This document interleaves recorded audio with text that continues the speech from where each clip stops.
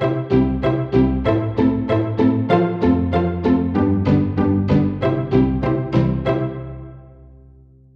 and welcome to the Family Law Podcast, brought to you by Pump Court Chambers. Each week we look at relevant issues concerning family law, and once a month we provide a how-to or nutshell guide to a topic of relevance. I'm your host Tara Lyons, and today I'm delighted to be joined by my colleague Mark Dubbery, who will be talking to us about the thorny issue of third-party interests and intervener proceedings in financial remedies cases. Mark Dubbery is an expert in financial remedies cases, particularly those involving third-party interests. He's also an expert in civil matters such as trusts, contentious probate and inheritance disputes. And on top of that, if that wasn't enough, he's also an experienced mediator. He appears in the Legal 500, where he's ranked as a Tier 1 leading junior and is described as extremely knowledgeable and completely unflappable. And as an old pupil of his myself, I can vouch for that, and I'm delighted to have him on our podcast today. Mark, hello and welcome. Hello, thank you very much indeed for having me. Well, we're going to be talking today about third-party interests, which you often come across and represent parties on all sides of the fences. But just taking it back to basics, when would one wish or need to join a third party in financial remedies cases? The absolute crux of it is asking yourself if at the end of the day you might need to take enforcement proceedings against someone other than the husband or wife, depending on which side of the fence you're on. So are there assets that you are alleging form part of the matrimonial pot that are legally or beneficially held by somebody else? Or is there a trust that you might want to attack?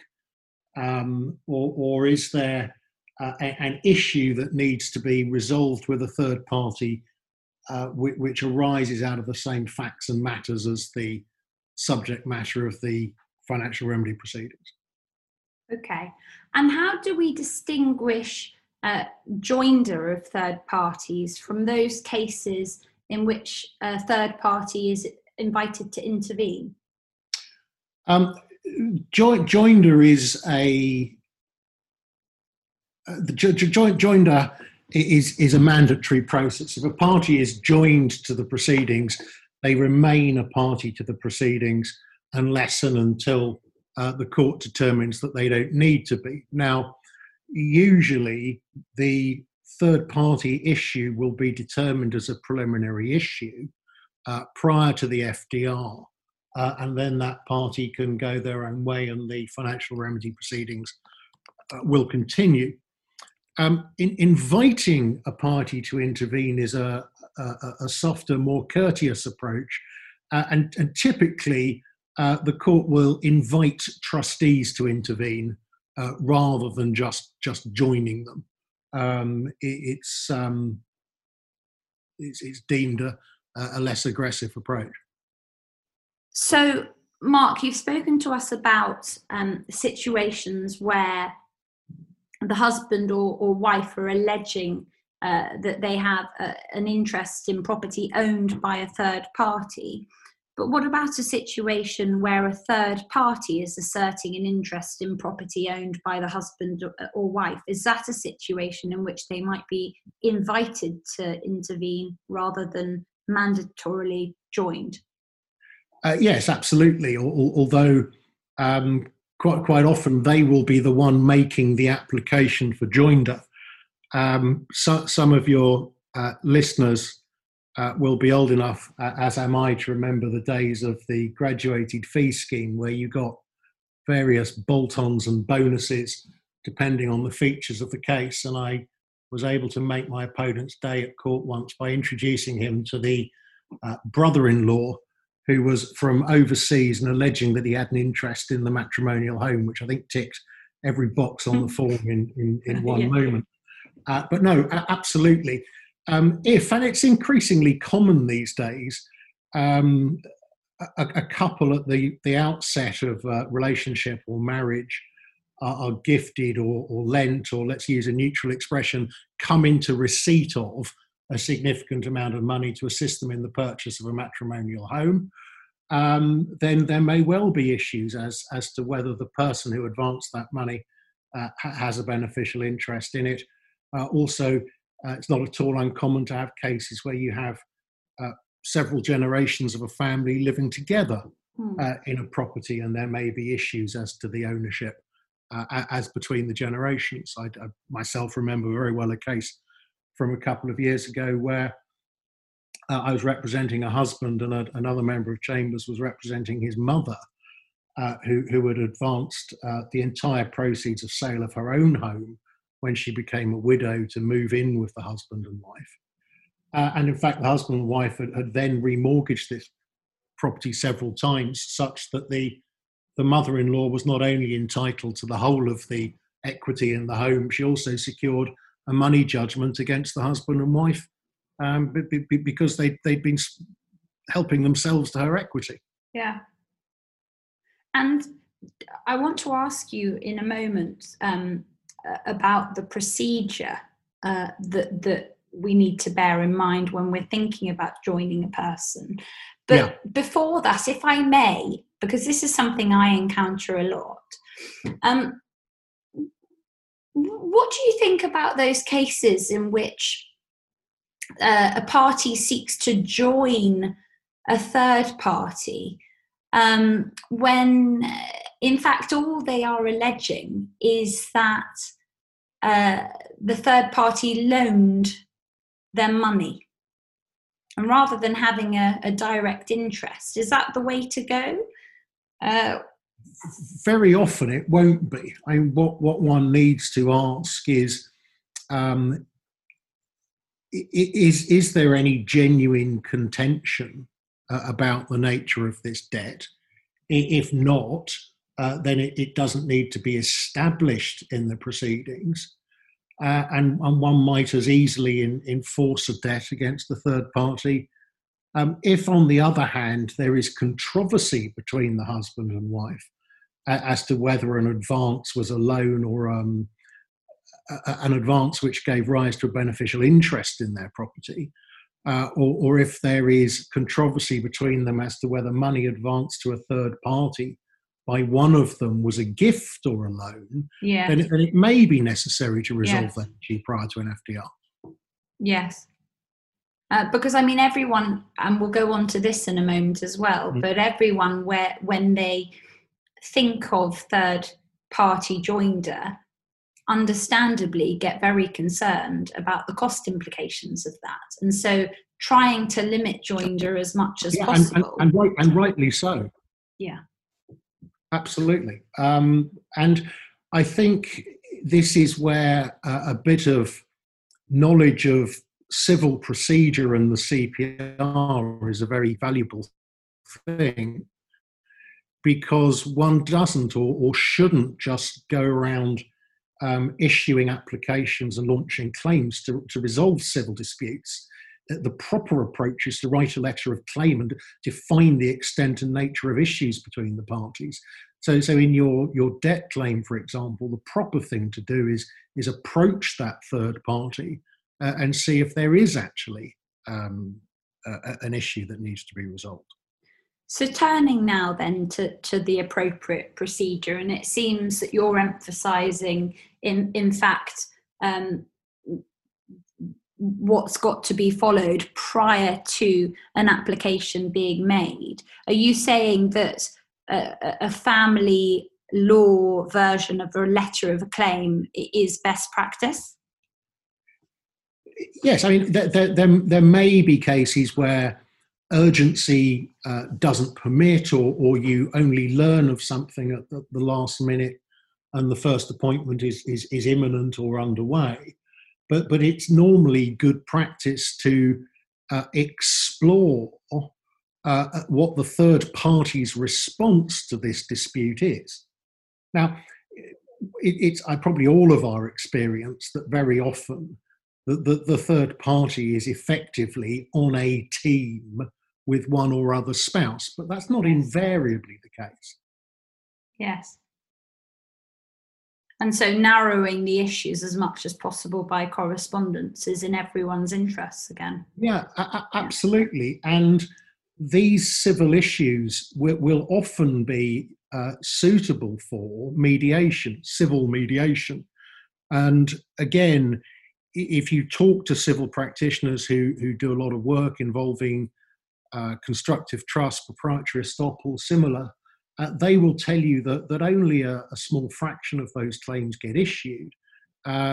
Many of them are resolved by ADR, often mediation before issue.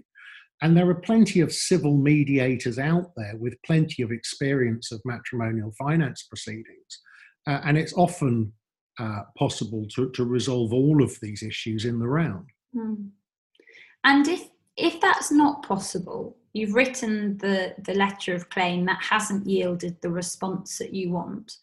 Yeah. What are the next steps in terms of procedure that practitioners need to be thinking about when it comes to joining a third party? Well, the family proceedings rules set out the procedure quite clearly. It's Rule 926B. It's up to the court or an existing party to the proceedings or a third party who wishes to be joined to the proceedings to make the application. And that's all pretty straightforward. I think where the procedure normally goes wrong is we know from GW and RW that the court should then direct the matter to be resolved as if it were chancery proceedings. And that usually involves, as a first step, statements of case being exchanged by the parties. And this is where I think I've seen most often things go off the rails a bit. Yes. The term statements of case is not infrequently completely misunderstood. What the court is directing at that stage is not the parties to file statements of evidence dealing with the matters in dispute. What the court wants is pleadings, particulars of claim and a defence in or by name. As I say, that is where these things most often go off the rails, because it's a very good discipline, and it's something that one should always ask oneself before making an application to join a party. Can I plead a compelling case against them? Because if the elements of a constructive trust or a proprietary estoppel aren't there, it's no good expecting the court just to do broad justice in the round. That's simply not available where third parties are concerned. And Mark, when we're thinking about our points of claim or our statements of case, whatever term you want to use to describe it, do we need to, remind ourselves of our drafting modules on the bar course, yes. Draft pleadings as if they are civil pleadings, or is there a bit more latitude in family proceedings to the drafting? It's not unknown to be lucky and come across a district judge who will permit a bit of latitude on this, particularly if there are litigants in person involved. But I think it's a very dangerous game. Apart from anything, properly drafted pleadings are the first step to putting forward a compelling case at trial. If it's not possible to do that, you want to know as early as possible. Or if you're having difficulty doing it, you want to be aware of the problems and put them right. And in terms of making the application to join, we know that the FPR says as soon as possible, doesn't it? Yes. What is as soon as possible in your mind? In most cases, it should, in my view, be raised at the first appointment. Okay. Because if things proceed properly, the order of events should be first appointment, resolution of the preliminary issue, and then an FDR if it's still necessary after the preliminary issue is resolved, because the preliminary issue will determine what the relevant assets are for the financial remedy proceedings. Now, of course, there will be cases where matters only become apparent after questionnaires are raised, or clients will only raise relevant material part of the way down the line. So if one becomes aware of these issues between first appointment and FDR, I think you need to be making a freestanding application. I think if you turn up at the FDR and raise the issue, it's almost inevitable the FDR will be adjourned, and you may well be going down for the cost of that. And in terms of those cases involving very modest assets, certainly it's my experience that advocates will try and sort of defer the issue of the joinder to after the FDR, in the hope that, given the modesty of the assets, the parties will be able to reach a resolution. I know that goes against the approach required in cases like TL and ML. Yeah. But to your mind, is there any advantage of approaching it in that way? I mean, one can sympathise with that approach, and one can see that if the assets are modest and the assets at large in the intervention are even more modest, then there may be real proportionality issues about resolving the issue. And if that is the case, then one can understand the parties deciding that the argument isn't worth the candle. But if that is the case, you have to be prepared for the judge at the FDR to say, well, you're alleging this, you haven't sought to establish it, you haven't joined the third party, so what can I do but proceed on the basis that that is an unproven allegation? Mm. So it's just not worth the risk, although it will cost more.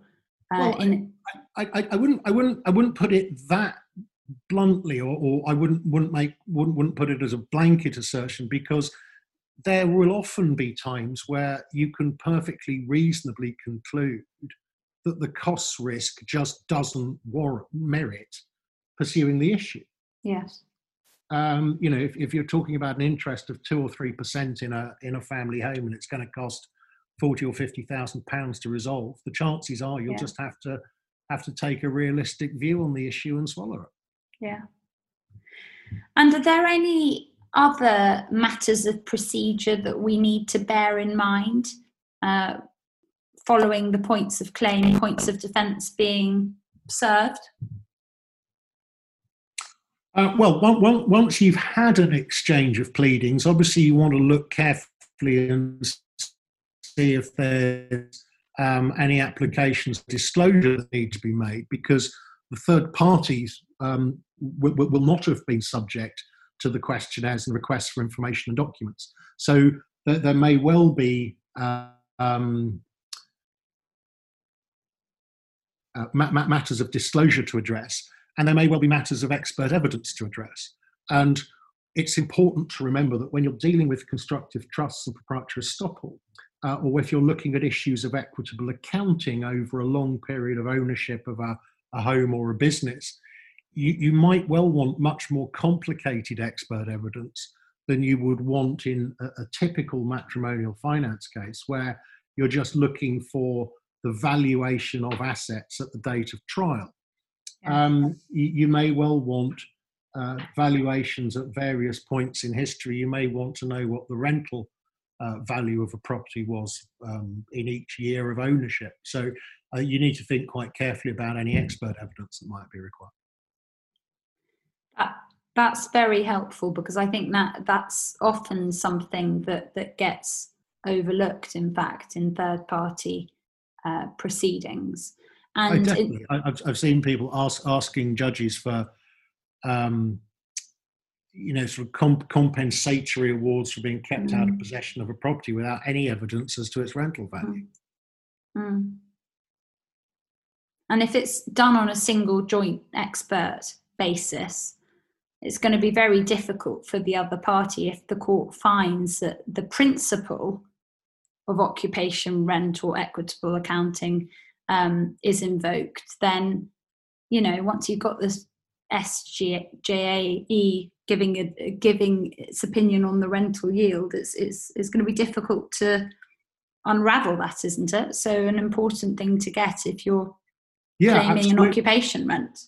But of course, bear in mind when that report comes in, if there are things in it which are unhelpful, you've always got the opportunity to ask questions. And surveyors, just like most experts in compiling a report, will often build in certain assumptions, and those assumptions are often open to challenge. So sometimes they'll take a notional rental yield rather than going back and looking at actual rental yields historically, and that may or may not be apt. If, for example, the property is in an area that has very much up and come over the last decade, it may not be safe to do that on a straight line basis.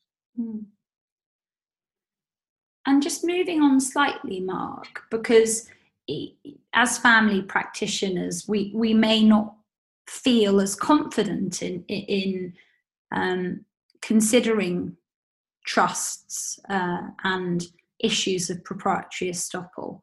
Yeah. Are you able to guide us through the basics of the different sorts of trusts and yes, I mean considerations for proprietary estoppel?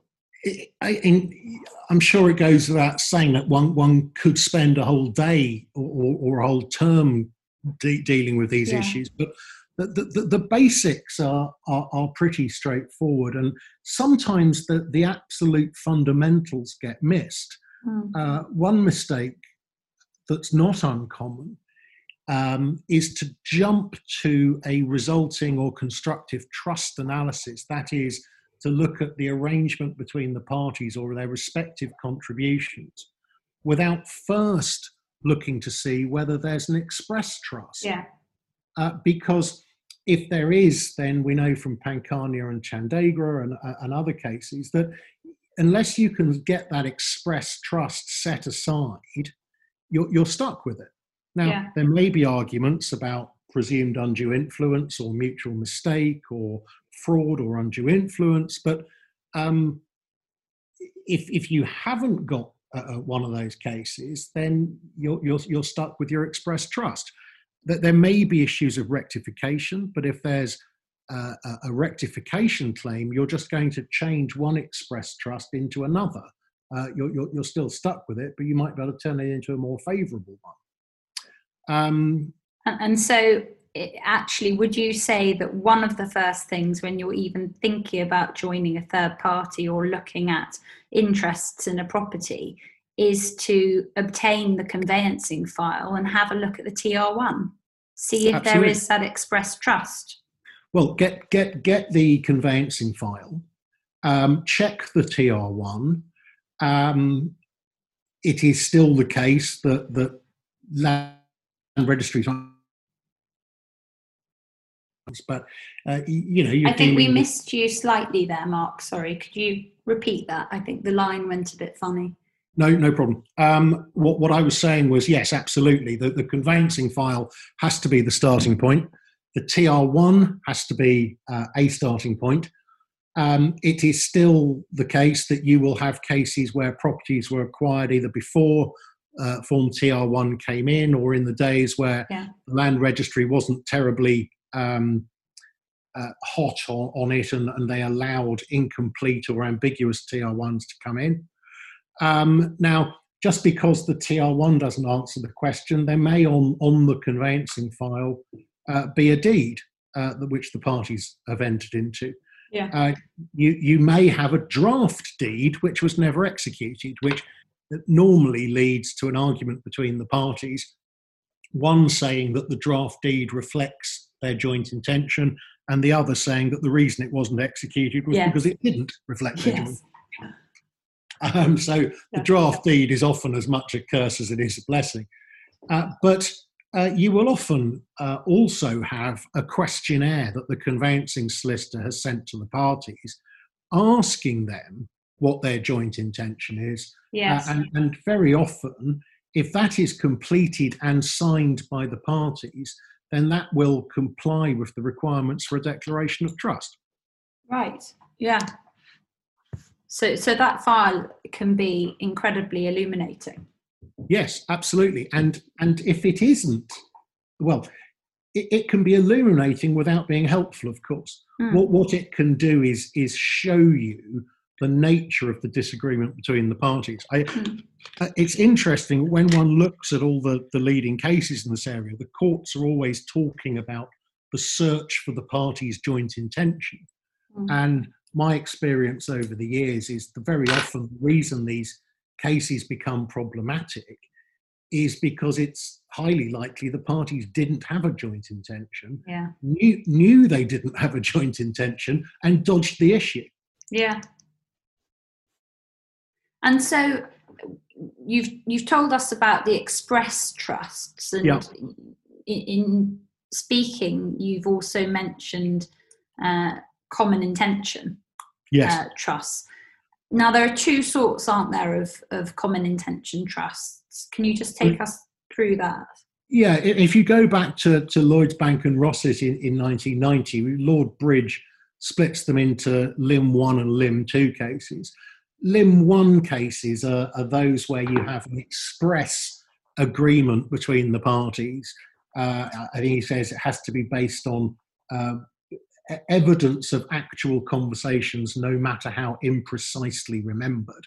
But it has to be an agreement between the parties to share the beneficial interest of the property. Now, of course, there's nothing more suspicious than a witness statement that says, Derek and I went to the Rose and Crown after looking around Primrose Cottage, and he said to me, darling, I'd like to share the beneficial interest of this property with you. So one has to be a bit more subtle than that. Yes. And often the meat of the distinction is between sharing a home and sharing a house. You know, is it our house? Is it your house as much as it is mine? Those sorts of conversations. Yes. Once you've got that express agreement to share, you only need to show some detriment for the parties to be held to their bargain, even if the bargain bears no relation to their contributions to the property. A case called Paris and Williams that deals with that. And can you give us some examples of detriment, the sorts of things you might be looking for? Yes. I mean, obviously, any financial contribution is detriment, but also people might give up a secure tenancy, or they might give up a well-paid job to move across the country. It doesn't necessarily have to be money going into the property. When you get on to Lim 2, those are the cases where there's no evident that express agreement, but the court is having to infer from the party's conduct the intention to share. What Lord Bridge says is that there, the only contribution, the only evidence that is sufficient is a contribution either to the deposit or the mortgage payments. But that has since been, well, there are two ways of looking at it. In Stack and Dowden, I think both Lord Nichols and Baroness Hale, yes. Forgive me, Lord Walker and Baroness Hale, yes. say in effect that the law has moved on from there. But in fact, I think it's right to say that Lord Bridge may well have gone a little far in putting it quite as hard as he did, because if you go back to Gissing, there it's clear that there are cases where the parties will divide up their household expenditure such that one is paying the mortgage and another is paying everything else. Yes. And that will still be evidence of an intention to share. The critical thing to bear in mind in these cases is it is not the case that a contribution towards the mortgage automatically gives rise to a constructive trust. You're always looking at evidence of the party's intention. Okay. And the contribution, as you've said, does not always have to be financial. Yeah. Can you give us some examples of some non-financial contributions that suffice, that are significant enough? It's easier to give you examples of one that don't, okay, because there are plenty of sole name cases, that is to say, cases where one party already owns the house and another either comes to live there, or the couple are together at the time of acquisition, but it goes into one name only, where the other does an awful lot by way of sort of manual labour and decorating and furnishing the property. And the courts will very often say, well, that is it, as easily explained by the fact that it was a home and they wanted it to be a comfortable home, and they wanted their family to have the best standard of living possible. They won't necessarily presume that that contribution is actuated by a financial motive.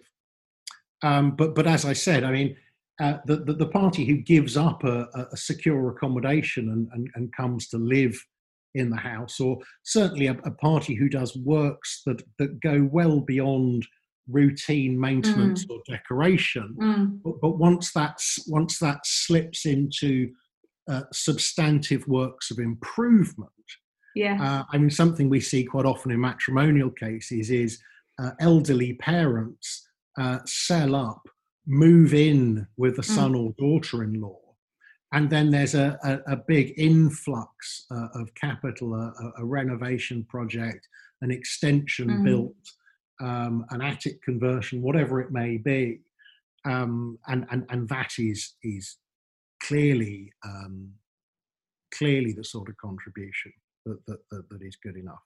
But no, as I say, there are cases where, although the financial contribution is to the general household budget, it's clear that the legal owner couldn't have sustained the project without that contribution, and that contribution is good enough. And guessing is an example of that. Where you look at where you have a much broader inquiry, it is in those cases where it's clear the parties agreed to share, but there's no evidence as to what shares. And that's the Stack and Dowden situation. And in Stack and Dowden, Baroness Hale sets out a lengthy list of matters that might be relevant in determining the extent of a party's share. But those are the cases where the parties are joint owners but haven't agreed what their shares are. Those will very often be the cases between spouses. And what about resulting trusts? Because there's a general thought, isn't there, that in a domestic context, you've got to be thinking about the common intention trust, and the resulting trusts aren't really thought to apply. Is that right? Well, that was the belief until relatively recently. Lasker and Lasker was a case where Lord Justice Neuberger, as he was at the time, said that if the acquisition of the property was a commercial project rather than the acquisition of a home, then one looks at a resulting trust. Resulting trust being simply the presumption that the parties own the property in proportion to their contributions. But in Marr and Colley a couple of years ago, the Privy Council said that Lasker goes too far in drawing that broad distinction, and that in fact the search should always be for the parties' actual shared intentions. And so in what context would you be looking to assert there's a resulting trust as distinct from a common intention constructive trust? I think when you're looking at a couple, certainly, you're always going to start with a constructive trust analysis now. Yes. I think as the family relationship gets less and less close, and the transaction becomes more and more obviously commercial, it will be easier to say that the resulting trust analysis is likely to reflect the parties' actual shared intentions, but that doesn't excuse us from the inquiry into what those actual shared intentions are. Okay. I mean, of course, you if you deal with a lot of cases, as I do, where one or occasionally both of the parties are deceased, that inquiry is very challenging. Yes. And there's a case recently, Constantis and Lysandru, where a very elderly gentleman decides to revisit the acquisition of a property in 1959 and alleges that he made a substantial contribution towards the purchase price and is thus a beneficial owner. The other parties to the transaction sadly now suffer from dementia and aren't able to make a realistic contribution to the proceedings. But in that case, the judge simply decided that he hadn't overcome the burden of proof. But where there is a partial or total lack of evidence, then it may be necessary for the courts to fall back on presumptions. Mm. And what about proprietary estoppel claims? How do they tie in? There's a lot of overlap between constructive trusts and proprietary estoppel, and indeed in some of the House of Lords and Supreme Court cases, there is a dispute between the various judgments as to how things might properly be characterised, and there are those who would say that your typical farming proprietary estoppel case is actually a species of constructive trust. Yeah. But there are some very important distinctions. In a constructive trust case, you're looking for the party's actual shared intention. In a proprietary estoppel case, you're looking at a representation and reliance upon it. Now, it doesn't matter that the representation was insincere or dishonest if it is relied upon and reasonably relied upon. So there isn't that element of commonality.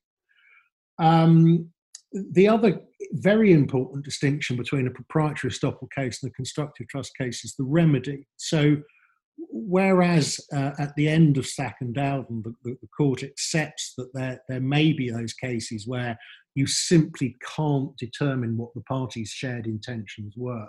So you must impute an intention to them. In proprietary estoppel, the remedy is always discretionary, and there's no end of authority on how the court goes about exercising that discretion. But the facts in a family situation will very often lead to an overlap between the two. If you have people in a family situation representing that a property is jointly owned or is treated as jointly owned or will be passed on to the next generation in due course, then you may well have elements of both present at the same time. For proprietary estoppel claims, I've got a couple of questions. First of all, can a proprietary estoppel claim be founded solely on a party's conduct, or do there have to be actual representations or words used? Well, there are circumstances in which simply standing by and allowing someone to do something is in and of itself a representation. The classic case of the father-in-law who stands by and allows his son-in-law to build a house on the father-in-law's land and then tries to turf him off when he's finished. The court says no. you, by sitting there watching him do it day after day, were impliedly representing to him that he would be allowed to live in it when he's finished. It's also the case that there's a lot of grey area here sometimes. Thorner and Majors itself, the sort of leading case on proprietary estoppel in this context. The representations made in that case were pretty oblique, but the court accepted that they were understood in the context of that family to mean something, and they were reasonably relied upon to mean that. And so when you're looking at proprietary estoppel claims, then it's not just the representations or the conduct, but it's a context in which those were made. And I guess that also ties into the reliance and detriment. Yes, and there's 2 points to make about that. One is the authorities are all very clear that one can fall into error by compartmentalising the inquiry too much. Yeah. It should be a broad inquiry in the round, and it should be a backward-looking inquiry over the whole course of events, as Lord Hoffman puts it. The owl of Minerva spreads its wings only with the coming of the dusk. Very poetic. But, yes. The other point to be made, though, is that Thorner and Major was something of, I don't know if revolution puts it slightly too high, but it followed on from Cobb and Yeoman's Row, where the House of Lords had been thought to have really clipped the wings of proprietary estoppel. But the reason Cobb and Yeoman's Row was so harshly dealt with was because it was property developers negotiating expressly subject to contract. So when Thorner and Majors, which is the typical nephew or second cousin, I think to be precise, being told in effect, one day all this will be yours, the farm on which he'd worked for little or nothing for decades. The court, Lord Scott particularly, acknowledge that it's entirely proper to treat members of a family dealing informally and with a great deal of trust entirely different from professional people of business negotiating subject to contract. And so if I can just bring this back now to family proceedings and finish off by asking you what we need to be aware of when we're thinking about the costs in joinder proceedings. What are the usual rules on costs if you've got a third party? Well, the key to this is the usual rule in financial remedy proceedings that parties can expect to pay their own costs unless there's been some particular mischief or misconduct does not apply. It's a winner takes all jurisdiction in effect. So if you launch an unsuccessful claim to a beneficial interest in a property owned by a third party, you can be expecting to pay all of their costs in defending that, and that can have very dramatic effects indeed, because these cases, routinely cost tens of thousands, if not into standing proceedings. But when you add in the complexity of having both parties to the marriage and the third party, you're looking at massive potential costs. Yeah. So approach with caution. Approach with caution. Make full inquiries before proceeding, and invite parties to mediate at an early stage if there's an issue that is amenable to mediation. And my experience is nearly all of these issues are. What about making offers?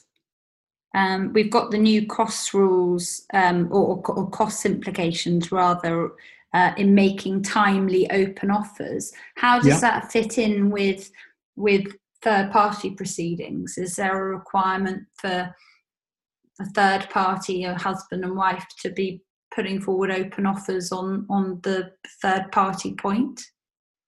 I would encourage that, certainly. I'm a huge fan of mediation. Not because I'm a mediator, it's the other way around. I became a mediator because I was so impressed at how I saw it working in practice. But if mediation has a fault, it can act as a brake on negotiation, with parties waiting until the mediation happens. But I would never discourage parties from making sensible offers at the earliest possible stage. Mark, thank you so much for joining me. I'm sure the listeners will agree, have really had an amazing time listening to your whistle-stop tour through third-party proceedings. It's been incredibly informative, so thank you so much. Well, thank you. It's been an enormous pleasure, and I've thoroughly enjoyed it. Please tune in next time, where Mark Ablett will be joined by another member of Pump Court Chambers. As ever, if anyone has any ideas for further topic areas, Mark and I would love to hear from you. And you can find our email addresses on the Pump Court website, www.pumpcourtchambers.com. Episodes are available to download or stream on iTunes, Spotify, Google, and the Chambers website. Many thanks.